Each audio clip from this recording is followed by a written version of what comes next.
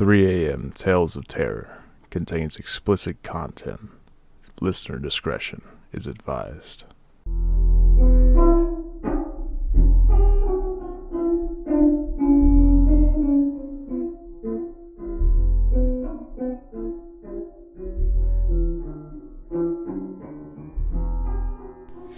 Hi, and welcome to another episode of 3 a.m. Tales of Terror, where we tell you stories of the paranormal. I'm your host, Jamie. And I'm Kenny. Yep, so we're back again. You're not missing another week because I'm not sick anymore. And we're recording this on Saturday. I am really pushing how late to record because this episode comes out on Monday, and so I have to edit it tomorrow. You got this. You'll do good things. I also have my final exam to take tomorrow, too, for this class that I'm in. It'd be all right. Oh, my gosh. So, and also, tonight, just as a reminder, well, not really a reminder for y'all, but a reminder for you to listen, we are going to our friend Avery's, his band, J.B. Walker. They're having their album release party. Their album release party for round one, their album. So, just as a reminder, make sure you go and listen to it on Spotify and check them out. And I hope that you guys enjoyed listening to Night Talks, the song that we put at the end of the episode a couple episodes ago. So, which Avery secretly wrote for me. oh my God, yeah, really. It's our love song. So, anyways, so just make sure you go check them out because, you know, we're still supporting them. And then this episode, we're going to be talking about the Turner Ingersoll Mansion, or also known as the House of Seven Gables. Is it because the roof has 7 gables? Actually, it has 8. So I don't know. False advertising. I know. False. I think I read that somewhere in here when I was, because I also just got done researching this story. So I think it actually has 8, not 7. But false advertising. Well, I think we also touch on how it got its name. Not sure. Let's do this. But also, I don't know. Just as you guys always know that anything can be explicit at any time, but I know we are talking about a little bit about the Salem witch trials, so I'm not sure if there's going to be any violence or murder mentioned. I don't think so, but just a heads up just in case. Just remember, witches weigh as much as ducks. What? Mm-hmm. Monty Python proved it. Oh my God. Burn her! No? Okay. You know what? You claim to like Monty Python and the Holy Grail. Yeah, and I've watched it twice. Well, for anybody that understands the reference, twice in 5 years. You gotta remember how to catch a witch. They weigh as much as a duck. Well, how do you know? How are you supposed to know how much a duck weighs? You get a duck. A male duck or a female duck? They're not that specific in the movie. Well, they found her out that she was a witch. Oh my God. Okay. Anyways, so the House of Seven Gables, or the Turner Ingersoll Mansion, is in Salem, Massachusetts, because obviously we all know that that's where the Salem witch trials took place. Massachusetts. That song.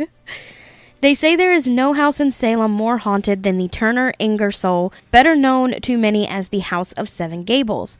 With its Gothic-inspired cross gables and dark-as-coffee wood clapboards, Turner and Ingersoll's infamous House of Seven Gables looks like something out of a Hansel and Gretel spin-off. And we all know what happened to them. The breadcrumbs only worked for so long. But while Hansel and Gretel face their own fate, the Turner Ingersoll has been given a variety of fates over the years. A variety of identities, too, depending on the century and on the owner. Once the home of a hat and shoe merchant, this historic property on Salem's Derby Street now belongs to the House of Seven Gables Settlement Association, along with several other century-old homes. Today, it functions as a museum and event location, welcoming all through its doors to learn about the Salem-born author Nathaniel Hawthorne and life during the 1840s. As for the ghost of Turner Ingersoll, it depends upon who you ask to whether or not they exist. Will you believe in the haunted House of Seven Gables? So Seven Gables is an association, right? Maybe the criteria is you have to have at least 7 Gables to be in it. I don't know. Are we going to have 7 gables? We're not going to have 7 gables. Hell We have one no. gable. Hell no. We got 2 because of the front porch. I haven't even seen what this house looks like. I'm so bad. I 3D modeled it. I know. But I don't know what this house looks like. I don't know what the House of 7 Gables looks like. We should pull it up really quick.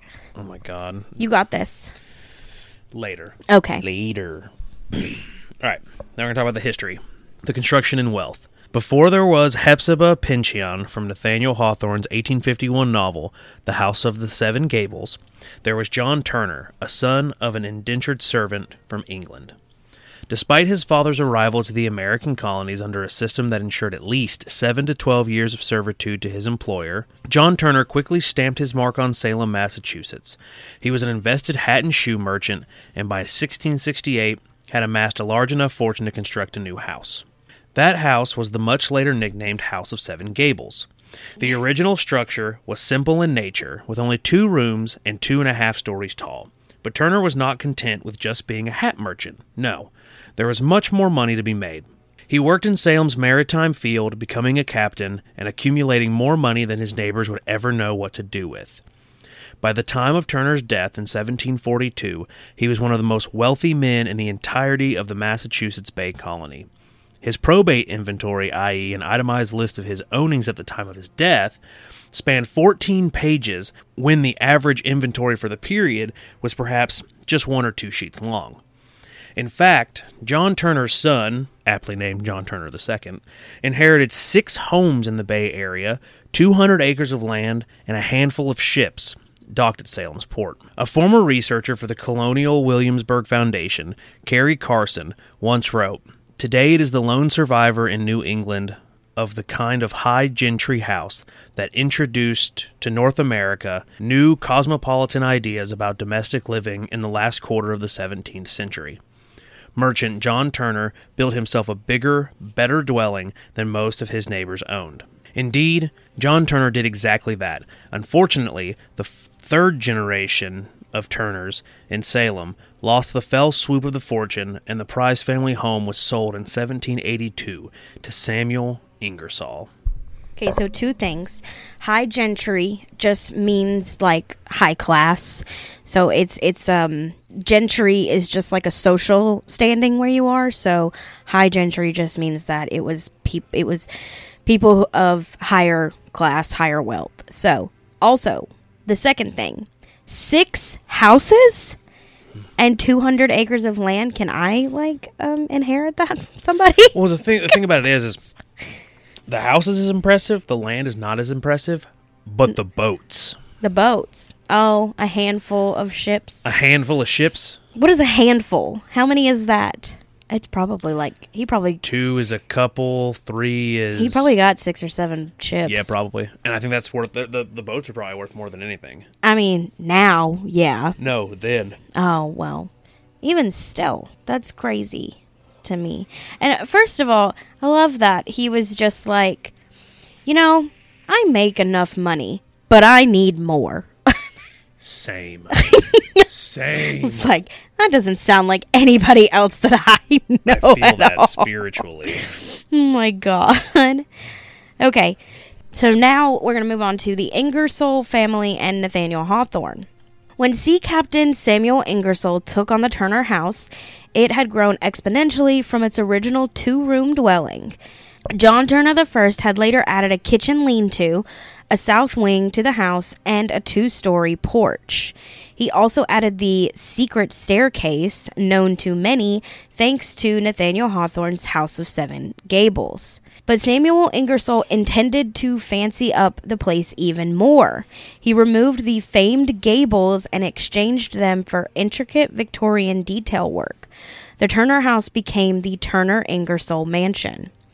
It was during the Ingersoll era that Samuel's daughter Susanna, some records call her Susan, frequently invited her cousin Nathaniel Hawthorne. So that's how he's related to this story. I was wondering, I was like, how is he? I was like, I know it's Nathaniel Hawthorne. How is he? Oh, they're cousins. Okay, that makes sense. Okay. So now we're going to talk about the Hawthorne curse and see what Nathaniel Hawthorne brought on to this family. Author Rosemary Ellen Guiley of Haunted Salem once wrote that Turner and Ingersoll's House of Seven Gables is a ghostly reminder of shipping fortunes made and then lost, a bust blamed on the curse of the witch trials of 1692. But the Turner Ingersoll is a reminder for more than just lost shipping fortunes. It is also a blatant reminder of Nathaniel Hawthorne's guilt. It was Hawthorne's great-grandfather, John Hawthorne, who served as a judge during the Salem witch trials of 1692. As records show, Hawthorne may have feigned sympathy for the accused witches, but he never regretted his involvement in their trials and executions. And he certainly never expressed any remorse during the trials themselves for sending the accused to their deaths. It's said that Hawthorne truly believed in the evil of witchcraft and thought it to be a real threat to the population of Salem. That's because you was drinking the Kool-Aid. That's fine. What? So they found out that the witch trials was from bad bread. Bad bread. Well, then he was eating the bad bread. Yeah, they were all pretty much on psychedelic drugs the entire time. Oh my God. No, like for real. I believe you. I know. They harvested the wheat like really late and a fungus had grown in it, and then when they cooked it and the heat hit it, it pretty much turns into like a semi-concentrated mushroom or LSD type hallucinogen. So kind of like, what's that plant that, I think it's elephants. I think elephants eat a certain type of plant to get high, pretty much. Right. So then when they were all taking it, because it's like it only happened in Salem. And then it magically went away. It's not like it teared off. It was like death, death, death, death, death, death, smite them, death, nothing, done. Oh my God. And everybody just walked around and was like, we really burned those girls? Weird. Oh my God. Following the witch hysteria of the late 1600s, the Hawthorne family lost most of their wealth. Even their high status within the society plummeted, no doubt influenced by the families of the accused witches who sought justice for their dead loved ones. Especially... I mean, I would fight somebody, too, especially if I found out that that was what the problem was. Like, well, you killed somebody over bad bread. I mean, it took us 250 years to figure it out. Still. By the time Nathaniel was born in 1804, the so-called curse of the Hawthorne family had not yet been lifted. During the days that he spent with his cousin Susanna in the 1840s, she revealed more and more of their family's turbulent past. She regaled him with stories of his family's involvement with slavery and other evils. At first, Nathaniel confessed to an interest in the Salem witch trials, but with age and maturity came a sort of revulsion for his ancestor, Judge John Hawthorne, to the point that he allowed Susanna to convince him to alter his last name. Until some generations before John Hawthorne, the Hawthorne name had actually been spelled as Hawthorne, so with a W. But speaking to Nathaniel's concern over his budding author career, Susanna... Wait, what? Okay, so John Hawthorne, like his great-grandfather, his name was spelled without the W. His Hawthorne was spelled without the W. So Hathorne. No, it had the W. It had the W? It had the W. She convinced him to take the W out. But he put it back in. Yeah. Okay, hold on. It was great-grandfather had it. Okay. They removed it. Then she told him to put it back in. Okay. So speaking to Nathaniel's concerns over his budding author career, Susanna persuaded Nathaniel to add the W back in. That way, she said, no one would ever know of Nathaniel's dark, shameful lineage. Unfortunately, despite the surname switch, Nathaniel's complete disgust over John Hawthorne's sins made a frequent experience in a lot of his literary work. So he changed his name. He didn't want it sounded like she didn't want people to know about his great grandfather. But right. He obviously didn't care because he talked about it in his books. So yeah, women are weird, man. I don't know. Nathaniel Hawthorne in The House of the Seven Gables, in the opening pages of Nathaniel Hawthorne's debut novel... You don't pronounce the T. I do. You don't! The Scarlet Letter. He took the time to apologize for his family's involvement in the Salem witch trials. He wrote, Judge Hawthorne, made himself so conspicuous and the martyrdom of the witches, that their blood may fairly be said to have left a stain upon him. I know not whether these ancestors of mine bethought themselves to repent and ask pardon of the heavens for their cruelties. At all events, I, the present writer, as their representative, hereby take shame upon myself for their sakes, and pray that any curse incurred by them may now and henceforth be removed. Pleading with the dead. I just don't like that. Like, I mean, I get why he did it. He's a new author, and he wanted people, he didn't want people to think that he was associated with it, which, okay, you're talking 2 generations later, so God knows how much later it was. Obviously, the witch trials were over with. It's like, obviously, he had nothing to do with it. But he's apologizing for it. I don't know. I just don't like that. To me, yeah, it's like it is what it is, though. I mean, it's like people. It's like the book that made the Turner Ingersoll was no better in showing Nathaniel Hawthorne's desire to separate his identity from that of his ancestors.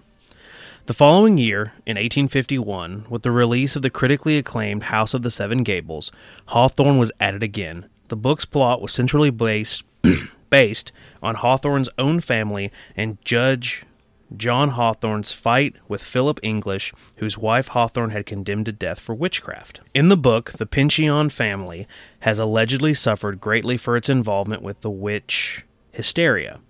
But as Judge Pyncheon desperately wants his next-door neighbor's land, he sets a course of action to see that the neighbor, Thomas Mall, is convicted for witchcraft. Poor Thomas Mall is at the gallows on Gallows Hill when he cursed the Pyncheon family. He said, "God will give you blood to drink and quench your greed for eternity." Judge Pyncheon ignores the threat and continues on with his life. He takes the Mall land and builds an illustrious estate on it, including a house that is said to have looked eerily like the Turner Ingersoll mansion, aka the House of the Seven Gables. But Pyncheon's good fortune quickly seeps away. At the first dinner in the house, the judge dies, and he does so by choking on his own blood. Game of Thrones wed wedding, anyone? Now we know where George R. R. Martin got his inspiration. That's funny. Following Pyncheon's ill-timed death, the land is once again restored to the Mall family, and all live happily ever after. Or, happily ever after for now, at least. So he literally wrote a book. He wrote in his book about a real-life event that happened. He just changed names. I mean, like, literally. I mean, that makes sense. If it's a good story, it's a good story. Yeah, but I guess he really just didn't care. Especially since he apologized for it, I guess. He was just like, right. I'm sorry, but it makes for a good story, so here we go. Oh my god, and the Game of Thrones thing. That's funny. That's probably where they really got it from. He probably did. Yeah. Well, unless you're like a super fan, you're like, George R. R. Martin is a masterpiece, and nothing persuaded him to write anything about Game of Thrones. It all came from his brain. Like Stephen King. Nothing inspires him. He's just... Oh, a lot of shit inspires Stephen King. I know. I'm just... But people hold George saying. R. R. Martin on such a pedestal. I don't know why. I've never read a single one of his books. You know why? Why? Because it's not worth it. Somebody described him one time as a modern-day Tolkien, and I was like, oh, God. Oh, boy. Here we go. Absolutely not. Not even close, homie. Oh, no. Argument for a different day, though, but no. Oh, boy. You're going to make somebody mad. Well, email us. Let me know if I made you mad. Oh, my God. I know everybody loves Game of Thrones, the TV show, probably more so than the books, but... I've never watched Game of Thrones. I've never read the books. I've never read a George R. R. Martin book at all. Yeah, so, okay. So anyways, back to the story. Restoration of the Turner Ingersoll mansion. Eli's taking a nap. He has worn down now. No more opening and closing the door and going crazy. Maybe. Much like the Turner family, the Ingersolls lost their mansion after 3 generations. Maybe that's the real curse. When Susanna's son, Horace, lost the family fortune and sold the house in 1879. According to one New York Times article, by 1870, a Salem guidebook had already identified the building as the House of the Seven Gables. And it is the House of the Seven Gables. I have a hard time pronouncing putting the in there because I don't know. Maybe I read too fast. In 1908, philanthropist Caroline Emerton purchased the infamous Turner Ingersoll mansion with the intention of converting it into a museum. Isn't that's just what they always do. Everything gets turned into a museum. What do we do with it? Museum. Museum or church? Fuck it. She hired the noted restoration architect Joseph Everett Chandler to handle all renovation projects. Interestingly, Chandler had just come off a project of restoring the Paul Revere House in Boston. Under Caroline Emerton's instructions, Chandler brought back to life the 8, not 7, gables of the home, as well as to recreate the Hepzibah Pyncheon scent shop featured in the book. Told you, 8. Today, Turner and Ingersoll's House of the Seven Gables is much more than a single museum. Emerton purchased and moved other properties related to Nathaniel Hawthorne to the Turner Street location. When you visit the Turner Ingersoll, you are truly stepping back in time, and if you're lucky, you might even have a chance to take a peek at the secret staircase. The not so secret staircase. Now we're going to talk about the ghosties. The ghosty ghost. Is the Turner Ingersoll haunted? Well, it sort of depends upon who you ask. Each year, the museum hosts a series of theatrical plays, all of which surround the Salem witch trials. Such plays as Legacy of the Hanging Judge, i.e. Judge Hawthorne, and Spirits of the Gables, which is a recreation of Nathaniel Hawthorne's book. As for the ghosts outside of the theatrical performances, well, everyone has their own opinion on that. Tour guides and employees tend to argue that the Turner Ingersoll is not haunted at all. When asked if there are any spirits lurking around the house, they are quickly to reply, "Nope, no ghosts here." They must be white. White people always say shit like that. It was the wind. I know. It was the wind. It's like, get out. Huh, floors are creaky. Oh my God. Especially in an old house like that, because it was built, when was it built? I mean, the 1600s? Late 1600s? Or, yeah, I think it's the 1700s, yeah. Well, whichever. No ghosts. Like, yeah, you've convinced me. Sold. Bitch, I won't live in a house built before 1950 because of that. Fair point. But local lore has a different story to tell, and so do many of the visitors who enter Salem's House of the Seven Gables. So now we're going to talk about the ghostly figures at the Turner Ingersoll mansion. For many years, there have been a number of spirits reported at the Turner Ingersoll mansion. In the famous not-so-secret staircase, visitors have witnessed the spirit of a man clambering up and down the stairs. Those who have seen him are quick to link his spectral existence to the Underground Railroad. But the Turner House, even during the 18th and 19th centuries, was never a stop on the Underground Railroad, and those secret steps were not even built until nearly 50 years after the closing of the Civil War.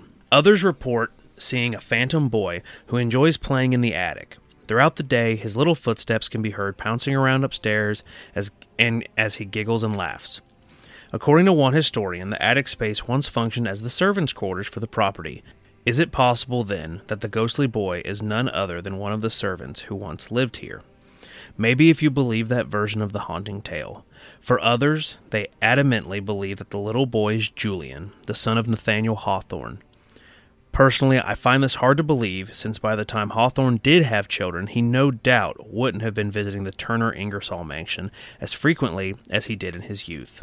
The last frequently seen specter at the House of the Seven Gables is none other than Susanna Ingersoll, Nathaniel Hawthorne's cousin, who regaled him with the terrible tales of the Salem witch hysteria. Her spirit had been spotted walking the halls of her former home, and even peeking out the windows to those who enter the estate through the garden below.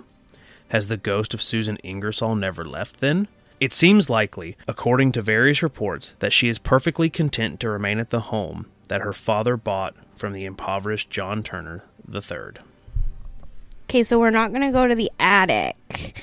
And I don't know if we can go there, because if I hear little footsteps and a child laughing, I don't like that shit. Burn it down. Yeah. Okay. So, haunted encounters at the Turner Ingersoll mansion. When the TV show Ghost Hunters visited the Turner Ingersoll, Adam Berry informed author Samuel Baltrus that the strength in paranormal investigating is to rely on one's intuition. He told Baltrus, then repeated in Baltrus's book Ghost of Salem, as investigators, we try to not go on feelings because you can't prove feelings, but you can't ignore your biggest organ, which is your skin and the goosebumps you get and the feeling like you're being watched.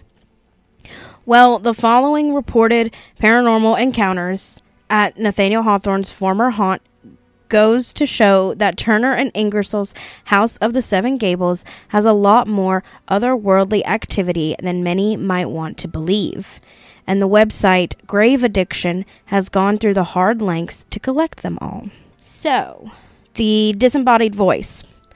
In October of 2006, one visitor, Christopher, toured the Turner Ingersoll with his girlfriend. Unfortunately, they'd arrived too late, 7:30 p.m., and the museum was already closed for the day. They stayed a while anyways, snapping photos and genuinely enjoying the atmosphere of the property. The following day, they returned to Salem in the early evening to make sure they didn't miss the chance of a tour for the second day in a row. They checked in, and according to the story, never even knew the place was supposed to be haunted. When Christopher descended to the bottom of the infamous attic stairs, he heard the distinct sound of a woman's voice next to his ear. "Shh, shh," the voice murmured. Christopher whipped around, expecting to see his girlfriend standing right there, but she wasn't. Apparently, she was a good 4 feet away, standing in the middle of the stairwell, and she hadn't said a single word. Dun dun. So he heard a woman's voice say, "Shh." Like, shh. And nobody before then had heard voices other than the child's. I guess. I don't know. Like, well, obviously, like, they didn't know that it was haunted, right? They claim that. They claim that, but I don't know. We don't know. Let's go to this museum that we didn't know was haunted because we just wanted to tour it randomly, let's just say. Right. You show up late and you're like, shucks. And you're like, we'll get up real early tomorrow and be here first thing in the morning. Nah, they knew that shit was haunted. But if they did, then why did they show up so late? I don't know. Maybe she was getting dressed. I don't know. Who knows? Unease in the attic. Over the years, the most common paranormal phenomena that people experience is complete unease in the attic. Yeah, well, there's going to be unease in the attic because of the child. I don't know anybody that goes into an attic and was like, yeah, I could sleep here. I didn't even ever go into the attic in the house in Kernersville. No. And then I didn't. You did. You had to. Yeah, when I was replacing lights and stuff like that, it was easier to get up there to get to the wiring. Not me. Keep my ass on the ground. And then the one day you didn't fucking close the door. Like it was just like it was a piece of wood pretty much with insulation on it, and you just popped it in there and then you popped the hatch, it had moved. It had moved, and I had just listened to a daggum story on Scared to Death about how somebody was living in living in their attic. And I was like, listen, I will move out of this house. So I'm not. And I wasn't going up there to check. I don't know anybody who's like, oh yeah, I can sleep in an attic or a basement or go into one and like feel super comfortable. Yeah, I don't. Because even your parents' basement is like, it's just cold. It feels good in the basement. So anyway, it does feel good in the basement, but I don't know. Just a few years ago, one visitor explained that her visit to the House of the Seven Gables began normally. It was when she ascended the stairs to the attic that an eerie sense of unease slithered through her. Suddenly, I felt queasy and lightheaded, and I couldn't breathe, she wrote to Grave Addiction. I had the feeling that I had to get out of the room now, and I could not concentrate, and it felt incredibly anxious. Which then again, it's an attic. It could also be that she's claustrophobic. Yeah, or just has really bad anxiety. Right. While the feeling subsided upon leaving the attic space, others reported the same threatening sensation. One anonymous visitor to Grave Addiction even went so far as to write in, I am sensitive to that sort of stuff, and I felt a very strong presence inside the attic area. I remember doing a quote-unquote double take for no explained reason in the attic toward the little window facing the waterfront, but nothing was there. I'm sensitive to this stuff, and I felt a very powerful presence in this Chili's tonight. I think there are people who are mediums. I mean, you can... Well, obviously, this person doesn't have very good abilities because they did it anonymously. Well, that too. But, well, maybe they just didn't want people to think they were crazy, like you do. I don't think she's crazy, or I'm assuming it's a she. I don't think they are crazy. Full of shit. Oh, my God. But not crazy. Oh, my God. did a double take. This goes back to the story Oh, hell. with the sink. What sink? Oh, the La Llorona? The La Llorona? With the freaking sink. I said the name in the mirror, and then I was drowning in 4 inches of water in my sink, and my mom had to come and help. You're full of shit. No. Oh my god. Absolutely not. That one story out of all the other ones that we told were pretty much like that one was crazy. Yeah. That one was a little unbelievable. Later, the same visitor reported capturing a face of a woman in one of the upstairs windows while she walked the gardens. Is it possible that the phantom face she caught on her camera was Susanna Ingersoll? The same ghostly woman reported to roam the halls of the Turner Ingersoll mansion? We may never know. I mean, it's possible. So, so she felt a presence in the attic.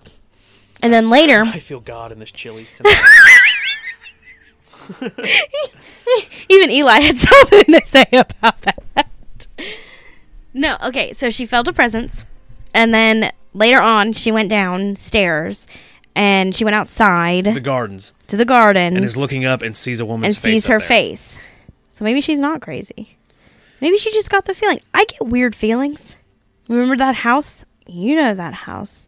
That's why I'm glad I don't have to. Low-key would have bought it. Who? With whose money? You know there's a meat shop in the back where they cut up all the people with chainsaws. Oh my god, that house is so It looks straight creepy. out of Texas Chainsaw. That's the one thing that I'm like glad that I don't have to go out to my mom's house every day. Like, because sometimes when, 421 was jacked up, it's like I'd take Union Cross and come that way, and I have to pass that house. And every time before I even get to that house, my stomach just drops. Like, I hate that house. Can you look up a picture of the... Wow. There you go. Okay, so what are 7 gables? I don't understand. I don't really know what a gable is. The gable is the peak. The peak. Okay, so how are there 7 of them? 1, 2, 3, 4, 5, 6. There's supposed to be 8. Both sides. Ah, that's what it is. That's where the one I'm missing. Oh, okay. Is that picture of it after it was restored? I would assume so. Can you find a picture of it before it was restored? Like, oh, Lord. Just look up like. Okay, I like that better. That's really pretty. I mean, it looks pretty much the same. Yeah, I think they just redid the roof and the siding, and then probably the People inside. People need to understand that they're claustrophobic because that's the secret staircase. Oh, dude, my that thing god! Looks like 18 inches wide. Oh my gosh! It's behind a fireplace. All the brick is crooked because it's so freaking old. They probably didn't. Well, it's probably all original, so they probably just didn't want to mess with it. You really shouldn't mess with original brick, in my opinion. You should not. I had this uneasy feeling. No shit. I would too. Let me see. That's sketchy. Oh my Look how tight god. Drop the entire iPad. The whole thing. Just throw it. But yeah, it's like... That looks smaller. Yeah. That looks smaller than like some of the caves that you can walk into in like Linville Caverns. Okay, that's a child climbing up them. Oh my god. Yeah, that staircase is 18 inches wide. It's gotta be. Maybe 2 feet. I will definitely be posting pictures of it. Sometimes I might post them late, but I'll try and catch up on Instagram so you guys can get pics and stuff. So no wonder you're claustrophobic. This cat is tearing up my chair. Oh my god. So, yeah. I wouldn't... You can get married there. Yeah, I saw that it was an event center, too. Like, I think it's an event thing. Yeah, I think the uneasy feeling going up there is more of the claustrophobia and probably the still air. Mm-hmm. It's probably musty. And then, knowing that it's or potentially haunted. And you go in there and you have that thought of, like, I want to see something, because we all know that people see what they want to see. Not... Like, if you tell somebody, it's like, hey, I saw a ghost here, and this is what it looked like, blah, blah, blah, they will blah. see it. They will Dude, put I saw the exact same thing, man. Yeah, they'll put it in their mind that that's what they're going to see, and then they'll fixate on it, and they'll see it. So, it's a really pretty house, though. Fixate. It's a really pretty house, though. Not a fan of the black. I know. I like the... I bet that fucker gets hot. Oh, I'm sure. Well, you got to have ridge vents in this. Yeah, because ridge vents were such a thing, back in the 17th and 18th century. When they restored it. No. When did they restore it? They don't restore stuff like that. They go straight. They go straight back to it. They wouldn't put ridge vents in it. Oh my god, that's stupid. It's probably hot in there then. It's probably super hot in the summer and it's super cold in the winter when it's got 12 damn feet of snow on the ground up there. So, I don't know, but that is pretty much all I have on that story. So maybe I feel like I should read. So Forrest Gump. That's all I got to say about that. I feel like I should read the Scarlet Letter because I never have. But it's such a... Well, I never read it. I had to read it in the 6th grade. I never read it. The only book that I had to read, there was one book that I had to read, but I definitely just used Spark Notes on it because I hated it. Long story short, you could just watch Easy A. Pretty much. But not really. So, Scarlet Letter. Oh, boy. Lady gets pregnant. Yes. Has a child. Yes. With the... I don't know what he would be called, the head of the church. I don't know if he's a pastor, okay. if he's a priest, whatever. Mm-hmm. Nobody can prove it's hers. Okay. Or prove that it's his, excuse me. Okay. So she got a scarlet letter for being a whore. Quotations whore. Right. She was an adulterer. An adulterer, right. Not a whore. Well, God. It kind of went hand in hand. Well, they call her that in the book, too, though. Oh, really? Yeah, she just gets, whenever she goes out in public, she has to wear it. It's on all of her clothes. The child's a bastard because we don't know who the dad is, but they know. Yeah, they know. Yeah, it's not good. I was not a fan of it. Then again, I was also 6th grade. I cared way more about Call of Duty and Halo. But you read it so young. I was in all advanced classes. God, you such a nerd. Yeah. Because the only book that I have actually read, that I was made to read, and that I actually really ended up liking... Was Gatsby. Yeah, The Great Gatsby. I read Gatsby in 7th grade. Gatsby? Gatsby. Gatsby was 7th grade, the abridged version, and then the full version we read freshman year of high school. The what? The abridged, the shorter version. I think that's probably what I read. Yeah, then they made us read the full one freshman year. But I didn't read The Great Gatsby until 10th grade or 11th grade. 10th grade was Les Miserables. God, what is wrong with you? The entirety of it. Not the abridged. The abridged version is 300 or 400 pages, and then the full version of it is... That's why you like Les Mis so much. I love the musical. I think it's really good. Oh my god. Well, the movie has Hugh Jackman in it. The musical, the new one. The new one. Because there's 19 different films for Les Mis. Right, there's super old So the ones. unabridged version is 1,500 pages. What? Yes. That's the unabridged. That's the unabridged. That's what you read. Yes. And how long did you have to read that book? It was the semester. The whole semester, so three months? I think a semester's July, August, September, October, November, December, so 6 months. Well, probably 5. Probably 5 months. Why did you read it through summer? We had to start it in summer. It was part of our summer reading. You had to read a certain amount of so it. So it was 6 months you had to read, because you had the 3 months of summer, pretty much, and then... Yeah, up until December, January-ish. Right, till Christmas break, probably. And then the abridged version that a lot of high schools make kids read is only 800 pages, so it's cut in half. Wow. Yeah, you miss a whole lot. I mean, yeah. Yeah, I read a lot in high school because of classes. You got to think, so when I graduated high school, I was a sophomore in college, almost a junior. I don't even remember. The only book that I remember reading was... Oh, the other book that I remembered reading was that I didn't read, that I definitely used Spark Notes for, was To Kill a Mockingbird. I hated that book. Didn't read that. I hated it. I hate that book. Not because of what it's about. I don't... that's fine. I hated reading it. I just couldn't... I have this comprehension issue. No. And I cannot... If a book does not grasp my attention in the first chapter, I'm done. I am checked out. So I couldn't read that book. And then our junior year, we could pick our own books, but it had to be a certain amount of pages. So I just went Stephen King. Ooh. And then senior year was Tolkien, where I went and read the 3 Lord of the Rings books, which my teacher said was a cop-out Why? I don't know. And I'm like, I'd never read the books. I'd watched the movies. And everybody's like, hey, the books are always better. Obviously, like 99.99% of the time they are. And I read the books, and she's like, that's a cop-out. Why? Did she say why? She didn't like me. I didn't like her. It was a mutual disagreement. Oh, okay. So anyways, so that's the story of, of the House of the Seven Gables, and also apparently how we, did or didn't like reading in high school and middle school for you. I'm really surprised that this was not like during because I know with me, there was like a whole 4 weeks of the Salem witch trials. Mm-hmm. I'm surprised we didn't read this book. The Scarlet Letter or the House of the Seven Gables? The House of the Seven Gables. I didn't even know that was a book. Really? I mean, I didn't either, but I mean, it seems pretty... I know Anne of Green Gables. I know that book, not the House of the Seven Gables.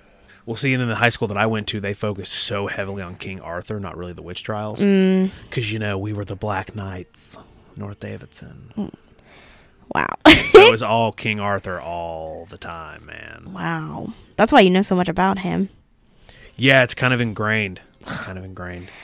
But King Arthur had nothing to do with the Round Table. One of his knights actually built it. Is that why they're called the Knights of the Round Table? Well, yeah, but the knight that actually designed it and built it, his name was Circumference. Please stop it. Booga! Oh my god, you know what? And on that note, we're just going to go because... I'm going to have to go get beat real quick. What? You're going to beat me after that Yeah. joke. That was good. No, it wasn't. Come on. Circumference? That's funny. Stop. All right. Well, y'all have You're a good week. You're so stupid. So now you know what I deal with all the time. Perfection. Right. Mm-hmm. Okay. All right. Well, we'll see you guys next time. And sorry that this episode is a little bit shorter than normal, but I did kind of throw this story together really quickly. But anyways, it was a good story, and now you know about the House of the Seven Gables. And if you've been there, as always, if you've been there, please send us pictures. If you go there, send us pictures. If you live there and you know more about it, let us know. Yep. And maybe we will check out, because we've been on a reading kick, so maybe we'll check out the House of the Seven Gables book. I'll buy a copy. Doubtful. I'll probably get it and then get a chapter in and be like, nah. Mm-mm. I'm bored now. You'll add it to your book collection. Yeah, I'll see if it's on Kindle. So, anyways, there's your story. There's your episode for the week. We'll see you next week with another one. All right. Bye. Bye. Thanks for coming to hang out with us and letting us tell you stories. Don't forget, you can find us on social media, Facebook and Instagram at 3am Tales of Terror. You can find pictures from each episode there, as well as our website, 3amtalesofterror.com. You can also subscribe with your email at our website for updates as well. If you have questions or story ideas for us, you can email us at info@3amtalesofterror.com. If you want to support us, you can sign up to become part of our Patreon. There, you will get ad-free episodes as well as bonus content. We hope you'll join us next week. And we hope you were terrified.